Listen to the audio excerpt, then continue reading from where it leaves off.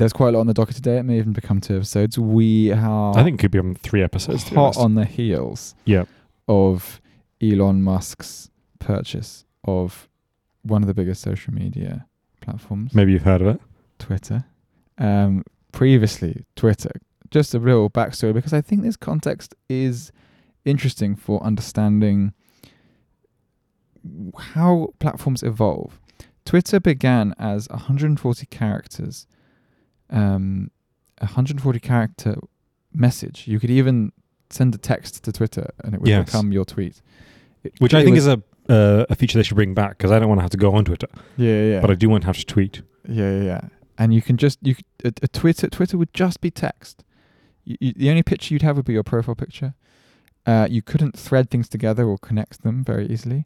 You couldn't retweet people. If you did, you'd have to put RT in capital letters and copy and paste the username and the person's tweet, which means that if their tweet was close to the limit of characters, then you'd have to cut something off or not use it. There were lots of limitations, formal limitations. Now, we've also been using this new app, Be Real, which has very limited functionality in a very interesting way. You have to post a picture and a selfie at the same time. A time is chosen randomly in the day for you and all your friends in the same time zone to do this. And it's bringing back this limited functionality of Instagram, which is what made Instagram so interesting.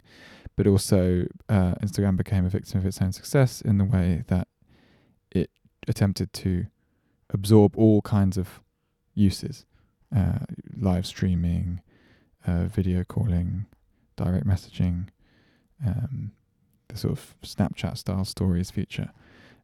Social media's networks, as they expand their following, expand their functionality, and then lose their novelty. And Twitter has most certainly gone through that process. It has become an absolute must for any public figure who wants to build their profile, or a corporation or a brand or a short film, or anyone who wants to be part of a political conversation. It's become essential to be on this website, Twitter. Yeah, I think we should go back a bit and just talk about what some of the basic social functions of Twitter are, because it's not actually often talked about. People kind of assume a set of social functions and then talk about the platform and the way it's changed and the way it's kind of has a kind of technical history, but also has a kind of a political history as well, without addressing the way in which Twitter is required by or fits into a certain niche within kind of broader social arrangements. Mm-hmm. Twitter has a bunch of different functions. It's not just one thing, right? One of Twitter's functions is to provide, in some ways, like continuous, ongoing structure, the continuous, ongoing structure of addressability. So addressability, as in everything that exists, has some sort of reference, right? That you can like refer to it, and that's often a URL. It's often like the URL of a particular tweet, right? That you can point at, and so Twitter is a kind of a universal system for pointing at things. Yeah, right. That's kind of in some ways it's one of its main social functions. It allows you to find examples of things that are general common knowledge and point at them. Mm-hmm. So there are lots of kind of things that don't have addresses, right? Common assumptions about how the world works, mm-hmm. which are then cached out into Twitter, or cached out into like condensed tweets that remove lots of the nuance from the way in which that particular thought works. And this is massively incentivized by Twitter, right? So if you can make a tweet that expresses something that no one has ever consciously thought but everyone knows is true, then you can go viral on Twitter. It's basically the rules for going viral on Twitter, right? Yes. 100,000 likes, 200,000 likes, you name it, the sky's the limit. And so Twitter incentivizes the explication and production of the addressability of certain common thoughts, but also every object in the world, right? Every object in the world has a certain kind of like addressability because Twitter invites you to comment on and critique and understand and address and talk about objects in the world. I like this thing. I like that thing. Kind of just like in the life world, right? Yeah. Because it's incredibly low commitment. Perhaps Instagram stories has some of this functionality as well, right? It's that people walk around and they see a nice thing and they put it on their story. I'm thinking of a mutual friend of ours, hi George, who does this all the time, right? This is kind of the main way which he uses. Low risk sharing. Extremely low risk, just like sharing of objects. Low risk but low return. Yeah, perhaps. Well, I don't know, in aggregate, perhaps not. The other social function of Twitter is to this addressability extends not just from objects in the world, but to all brands, all events, all everyone you were naming before, all political ideas, all this kind of thing are all made addressable by Twitter. The other thing that it is useful for is providing, or the other thing it tries to provide, is something like the public sphere, the town square, whatever kind of metaphor you want to use for this particular institution, which is a system of, at its kind of idealized limit, collections of feedback within society that are supposed to moderate the way in which society is organized, or modulate it rather, not necessarily turn it towards some sort of common middle ground or anything, or even some sort of nuance, but nevertheless to manipulate the way in which society functions. Yeah. So is this like a kind of, as an example, like I remember in 2011 when the riots were happening in London, there was a journalist at The Guardian called Paul Lewis, and lots of people said, follow Paul Lewis to find out what's happening at the riots, rather than people saying read The Guardian. They were saying this particular individual, and it happened with the Arab Spring as well. People would be like, these journalists or these activists will tell you what's happening. And then that created like a kind of a new kind of map for how we understand an ongoing event. Yes, that's a part of it. But I was also thinking about in terms of Twitter being a kind of open space for mass collective action, which changes things outside Twitter, right? So and a good example of this would be something like the actions of the BTS Army, right? Okay. The BTS Army is a kind of it's a fan group for the South Korean pop boy band BTS, which you've heard of if you've listened to this podcast. But they're kind of an activist group in some ways. That very keen on promoting things like trans rights, often matters of kind of social justice more broadly, and so on. It's an international group of people which have... How defined is that by the politics of the group BTS? BTS's politics are somewhat vague. I would describe BTS's politics as NGO, right? They are, believe in yourself, trust yourself, and so on. The most depoliticized of NGOs. They are technically UN envoys for peace, but then again, so is I think Angelina Jolie, and so on. It's a kind of a. But do they totally signal boost the kind of the more explicit political demands of their followers? No, I don't think so. I don't think that's ever happened. No, but there's the capacity for collective reading and collective wishful reading on the part of the army, which is the name of the fan group again, is that that means that I think like the music videos, which are genuinely quite asinine at the moment. I'm not saying that about all BTS's work. They definitely were interesting before, but like someone's a bit afraid of getting increasingly heat from the BTS army. No, I genuinely think BTS's early work was great, and I think their most recent work is shit. If you want to come after me for that, fine. Whatever. It would be the biggest response we've had to an episode. Yeah, the only response to an episode. So Twitter affords a platform for mass action on the internet, which does genuinely manage at sometimes to modulate things that happen outside Twitter. So the idea that like it's just tweeting or that it's kind of just online and so on, this is total nonsense. It doesn't make any sense. There's no separation between the online and the offline. It's not a real distinction, etc. So, but I think lots of the frustration around Twitter as a kind of a platform relates to the incompleteness of this general feedback mechanism. So Twitter is supposed to be the public sphere. If it's supposed to be the system by which we express opinions about society and those opinions change society, then it is grossly malfunctioning. And it's not grossly malfunctioning because of anything that like is happening on Twitter. So people have this idea, they will express opinions. Something will happen, it will be critiqued, it'll be changed in the world, society will improve, right? Doesn't happen. It doesn't happen, right? But the feedback loop, but the kind of the process that's outlined there has like lots of steps, and people place way too much pressure on the first 3 or 4 of those steps, all of which happen on Twitter. Right? It's about the addressability of something. It's about the visibility of something. It's about the capacity of articulating the critique well enough. It's about Twitter promoting the critique, and so on, and spreading it through networks and so on. Those things are not where the problem is, and therefore Twitter is a kind of an object that has a design space, which simultaneously fulfills these extraordinarily useful and productive niches within society. Namely, it produces things that are addressable, it produces the semblance of a social sphere and so on. But at the same time, it's outside the design space of Twitter to actually make any of the critiques on Twitter operable in the real world. Mm-hmm. But because we're used to criticizing platforms, people are like, oh, the problem is with Twitter.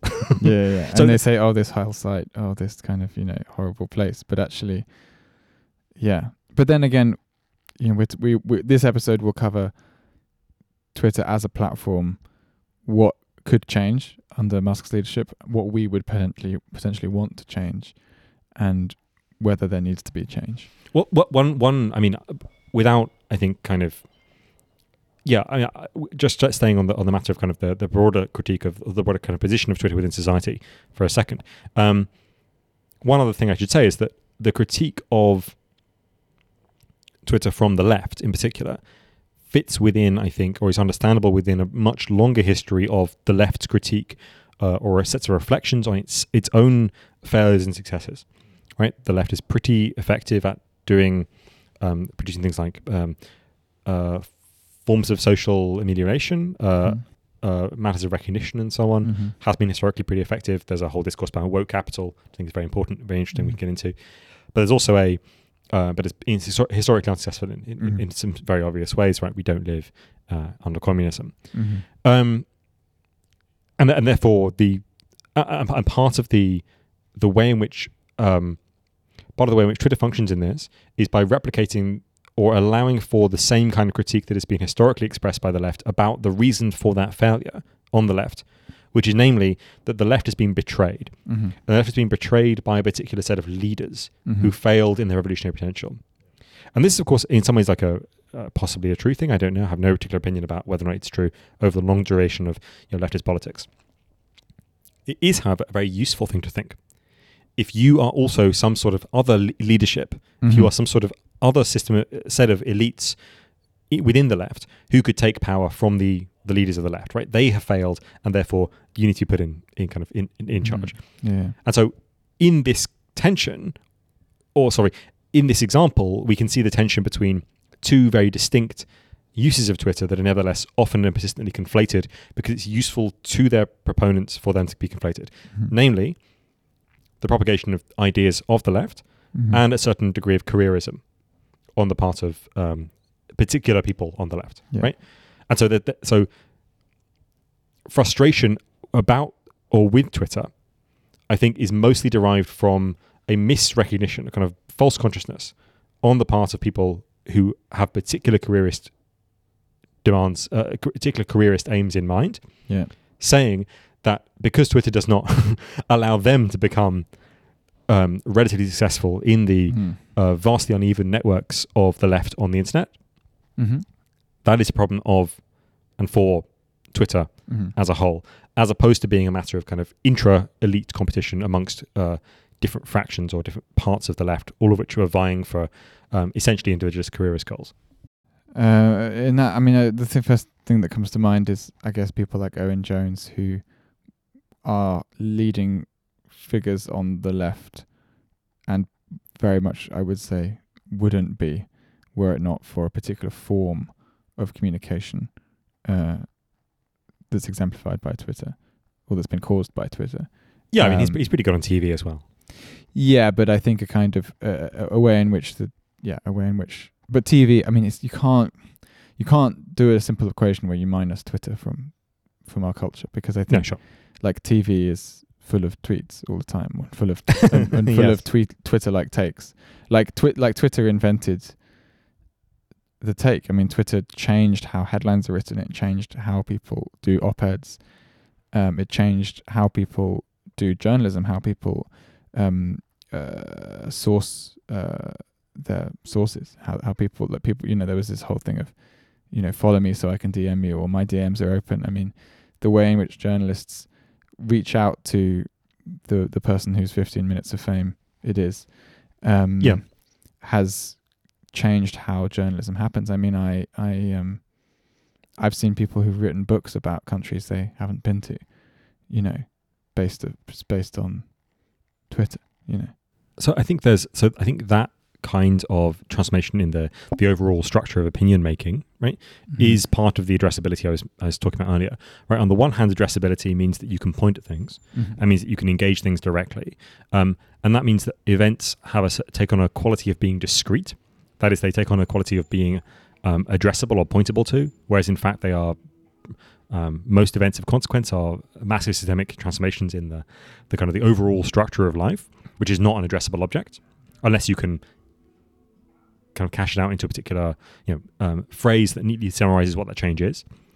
And on the other hand, it means that things can be pointed at, but also it means that pointing at them removes them from their context, and therefore you get these kind of slightly fragmented, slightly kind of incomplete notions of takes and how the world kind of works and so on, right? In which it allows people to do things like write books about countries they know beans. It's a different epistemology. Am I saying that right? It's a different way of knowing things. You're saying that right, Ralph. Yeah, good. You went to the right school to say that. That's okay.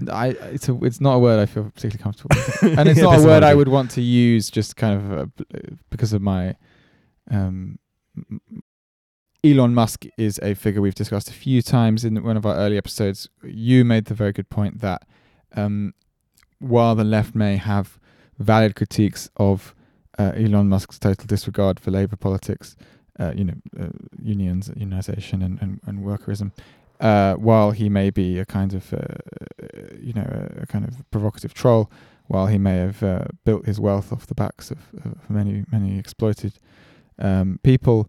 He does provide answers to questions that the left have zero answers for, and that is most exemplified in his pursuit of space travel, somewhat exemplified in his pursuit of kind of non-carbon emitting or extracting travel in the form of Tesla, and now in the form of asking us very vaguely, quite provocatively, it may not really come to pass. It probably doesn't, matter to him much deep down, if we're going to be cynical. But a question of how we make social networks less centralized, more transparent, and how we take a kind of a fact of life, an infrastructural kind of road system for journalism at the moment, like Twitter. How we take that into the next phase of the history of the internet. Yeah, so I should say that kind of at the outset, this is not a outstanding technical problem. There are decentralized social networks. They exist. They're pretty scalable. One is Mastodon, which is a terrible name, but whatever. The Mastodon network basically means that people run kind of federated servers, and those servers can point to each other and be kind of networked together. But there's no centralized node. Well, there's a thing called Mastodon.social, but it's relatively important in the hierarchy of relatively centralized nodes. It's nowhere near as important as Twitter is to Twitter. And these individual servers run their own networks where people can join, be kind of members of them, and then you can follow people across these different federated networks and so on. It's much more like a collection of individual clubs which have members who can move between them. The reason why Mastodon has not had mass uptake is not technical, right? The problem is not having a technical solution to the problem. The limitations are not technical. The limitations are that the Metcalfe's law, which is the law that any network technology becomes exponentially more useful the more members of it there are, applies to Twitter and as it does to Mastodon. And therefore Twitter is always going to be more useful because it is the centralized version.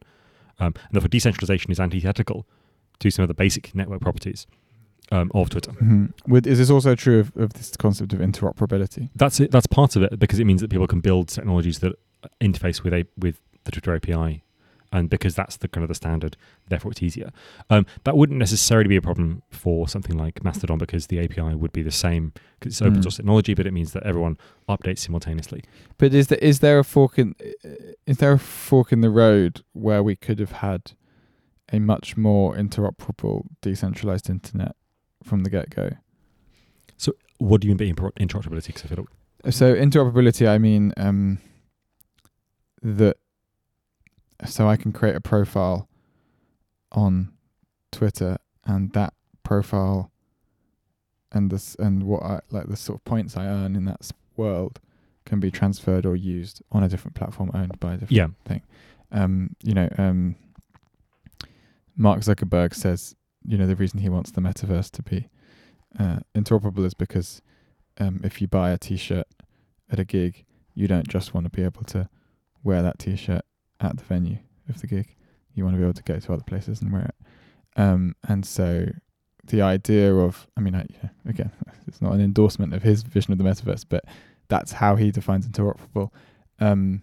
Clearly, social networks like Instagram and Twitter rely on people being dedicated to that platform, being stuck on that platform, not being able to drag all their friends to a new platform unless there's a significant gimmick and a kind of significant sense of novelty. And that's why after an initial phase of certain social networks kind of peaking and troughing, like MySpace and Bebo and Tumblr, we basically settled on a very small handful of platforms that have endured for 12 years now: Facebook, Twitter, and Instagram, and other search engines like Google. And that's just like there have been certain, and YouTube, like platforms that have just on the basis of being the place to go, making it simpler for there to be just one place that everyone goes, have just become bigger and bigger. As you say, Metcalfe's law, the centralization has helped those things grow. I think I haven't read Peter Thiel's book, but I was about to refer to it, so I'm glad you brought it up. Yeah, I'm 0 to 1. Yeah. 0 to 1, exactly. I'm told he has a very coherent thesis of monopolies, where he kind of basically says that actually this kind of drift, this natural drift towards monopolies away from kind of free markets is actually good, which is very convenient for the founder of PayPal, for instance. These again, a payment system is another thing where it's easier. I remember actually with phone networks, obviously now we have things like WhatsApp and calls and texts. There are, most phone plans have like unlimited calls and texts, but there was a time where you could get a pay-as-you-go SIM card or a very cheap pay monthly deal where you would have free calls to people on the same network, and then it would charge on another network, so there'd be this sort of sense with your people you talk to often, you'd be like, oh God, can you get on O2 or can you get on Orange or whatever. But yeah, like, I suppose emails and texts are interoperable. Email, you can have an email server, you can be with Gmail and you can send an email to Hotmail. That's an example of a sort of an infrastructure that is kind of supported by different competing markets, but creates a shared network. Twitter and Facebook and WhatsApp, all these Web 2 social media platforms have centralized non-interoperable qualities. Yeah, so that's email is a messaging standard, Mm-hmm. right? Whereas Twitter is a website, or a platform rather. Perhaps it's a website. So in terms of how they interact with our lives, you have different ways. You can choose to email, and then you're interacting with a messaging standard, or you can choose to tweet at someone. Like, you have these choices, and one of them is taking part in a centralized system where you're being given information via an algorithm that isn't accountable to its users or to anyone. And then the other one is a kind of a more basic, as you say, a messaging standard. Yes, so Mastodon, the thing I'm mentioning, is basically the much more like email. It's a messaging standard. It's essentially a set of open source standards for the way in which you construct a server, such that it could have a kind of private community, but that could also also kind of link to other communities. I think the discussion, I think, should really be about why it is that these things have not been taken up. Yeah. Right? Because they exist, they're technically feasible, and so on. The problem is have not been for years. And they have been for absolutely years, right? The problem is not technical. The problem is a broad social problem. In the same way, the things that people find frustrating about Twitter are broadly social problems rather than technical problems with Twitter. Just that we exert a great deal of pressure upon Twitter in much the same way as Twitter makes claims for itself that are much more broad than it can actually achieve. So there's there's a solutionism in the language of Evgeny Morozov, but there's also equally and oppositely, a kind of a platform critique that bends to the basic diktats, the basic kind of presumptions of solutionism, which is that the thing to be critiqued or the thing to be understood is fundamentally technological. Yeah. Not that technology is not important, but they're just like not the important aspect here. And the misrecognition of the importance of technology is the thing that means that the criticism of Twitter circulates around itself rather than really getting at the heart of the problem. But platforms and the way in which platforms rely on reward systems, I think, does complicate the delineation you make between a social and a technical problem. Yeah. So we've both listened to this podcast, FT Weekend podcast, on woke capital and kind of the moral currency of Twitter. How it starts with this guy describing a particular tweet about how when you go hiking, you shouldn't. If you're faster than other people, you shouldn't walk ahead of them at your own pace and then stop and wait for them to catch up because you got a rest and they didn't. And then the tweet concludes with this line like, this applies to so many situations. Or like, I'm just noticing how this applies to so many situations. It's kind of a passive aggressive, like, you should really like think about other people, shouldn't you? So it's sort of a differential in which the tweeter is the moral character and exactly. You are not. Yeah. Or you have to think for a moment about whether or not you're a good person. So this tweet is an example of moralism on Twitter, an example of moralism that's been rewarded in a particular way. I think it can be very credibly argued that certain kinds of content are more likely to proliferate on platforms that are engineered in certain ways, and platforms that have certain algorithms, certain ways of responding to things. The idea of retweeting, the idea of replying, now this new downvoting feature they have, the favoriting, all these different responses to a particular piece of content allow for only certain kinds of emotions, only certain kinds of ways of affirming people. If someone likes your tweet but doesn't retweet it, then they're kind of, it's a more private, intimate gesture. If they're retweeting, they're hoping to be associated with it in some way. I know people say this thing on their profile, or used to, retweet doesn't mean endorsement, but broadly it does. Broadly, there's a sense of alignment. I'm with her, I'm with him. And so all these, the platform Twitter, in some ways you can very clearly see features on Twitter evolved as a result of large amounts of people doing certain things with the platform, doing them in a clunky way, like copying, pasting the word RT when they wanted to retweet someone. Eventually that meant that they created a retweet button. Yeah, Twitter created and encouraged certain kinds of emotions through the functionality of its platform. Therefore, someone else taking it over and in a centralized way influencing, how people can respond to things, changes it again and changes the way a whole population of people think and feel. I mean, a really good example on YouTube is they got rid of the dislike button because of small cases of people being bullied, apparently, or kind of subjected to kind of mobs of people disliking videos. But the dislike button, well, there was a dislike button, but it just removed likes. It didn't create a kind of visible ratio between likes and dislikes. And the visible ratio between likes and dislikes was extremely useful for looking for videos, that DIY videos or digital tutorial videos that taught you how to do things.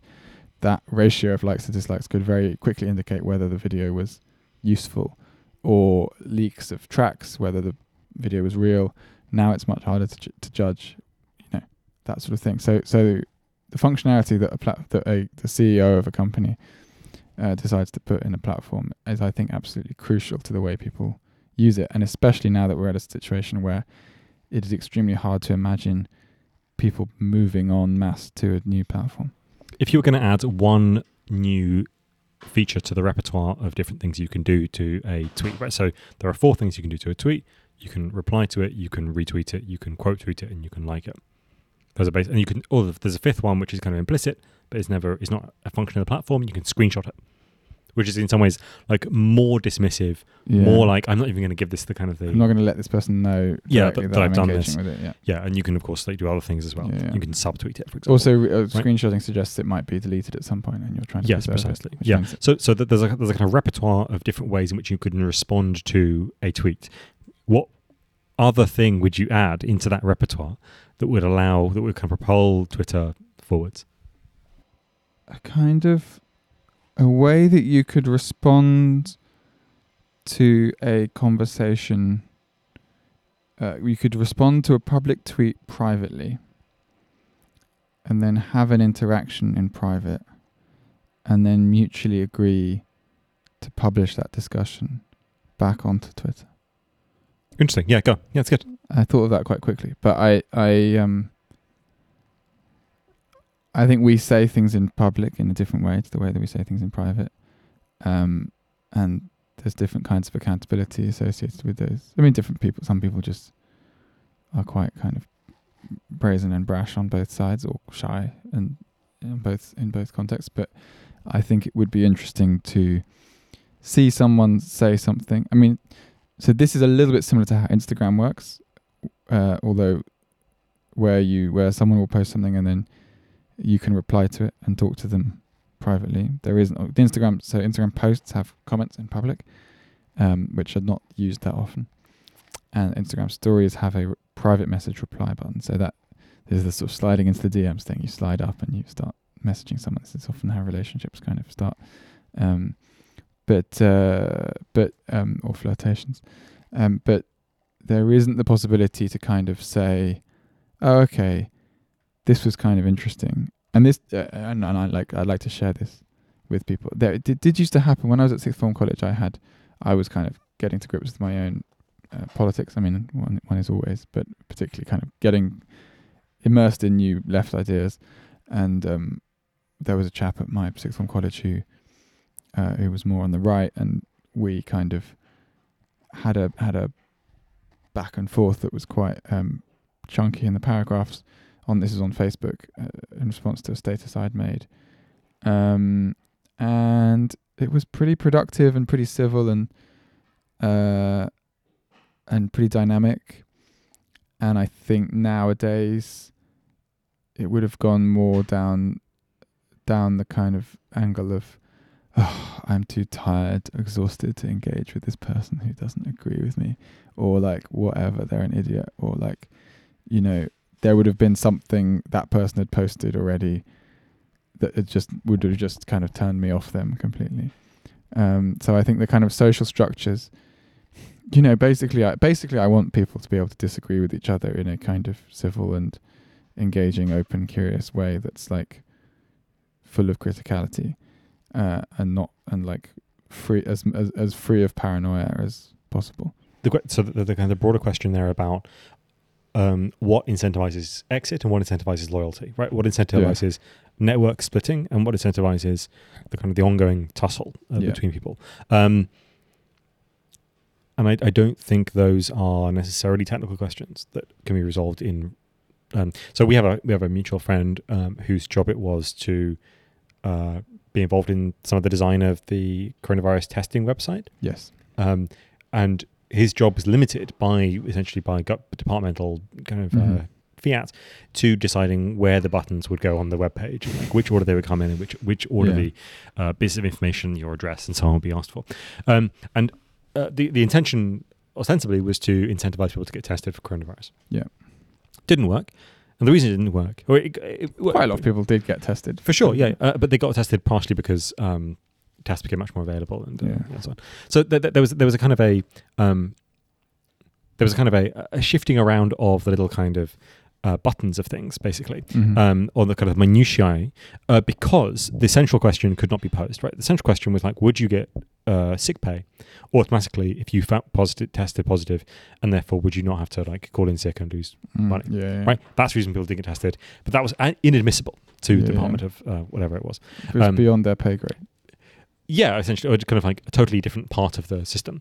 And I feel like the things that contribute to the feeling of exhaustion, the things that contribute to the feeling of incentive towards network splitting, blocking someone, and so on, Mm. rather than engaging with them, are all just things that are very much beyond the scope of platform design. Mm. I think exhaustion is a historical condition Yeah, produced totally, by totally.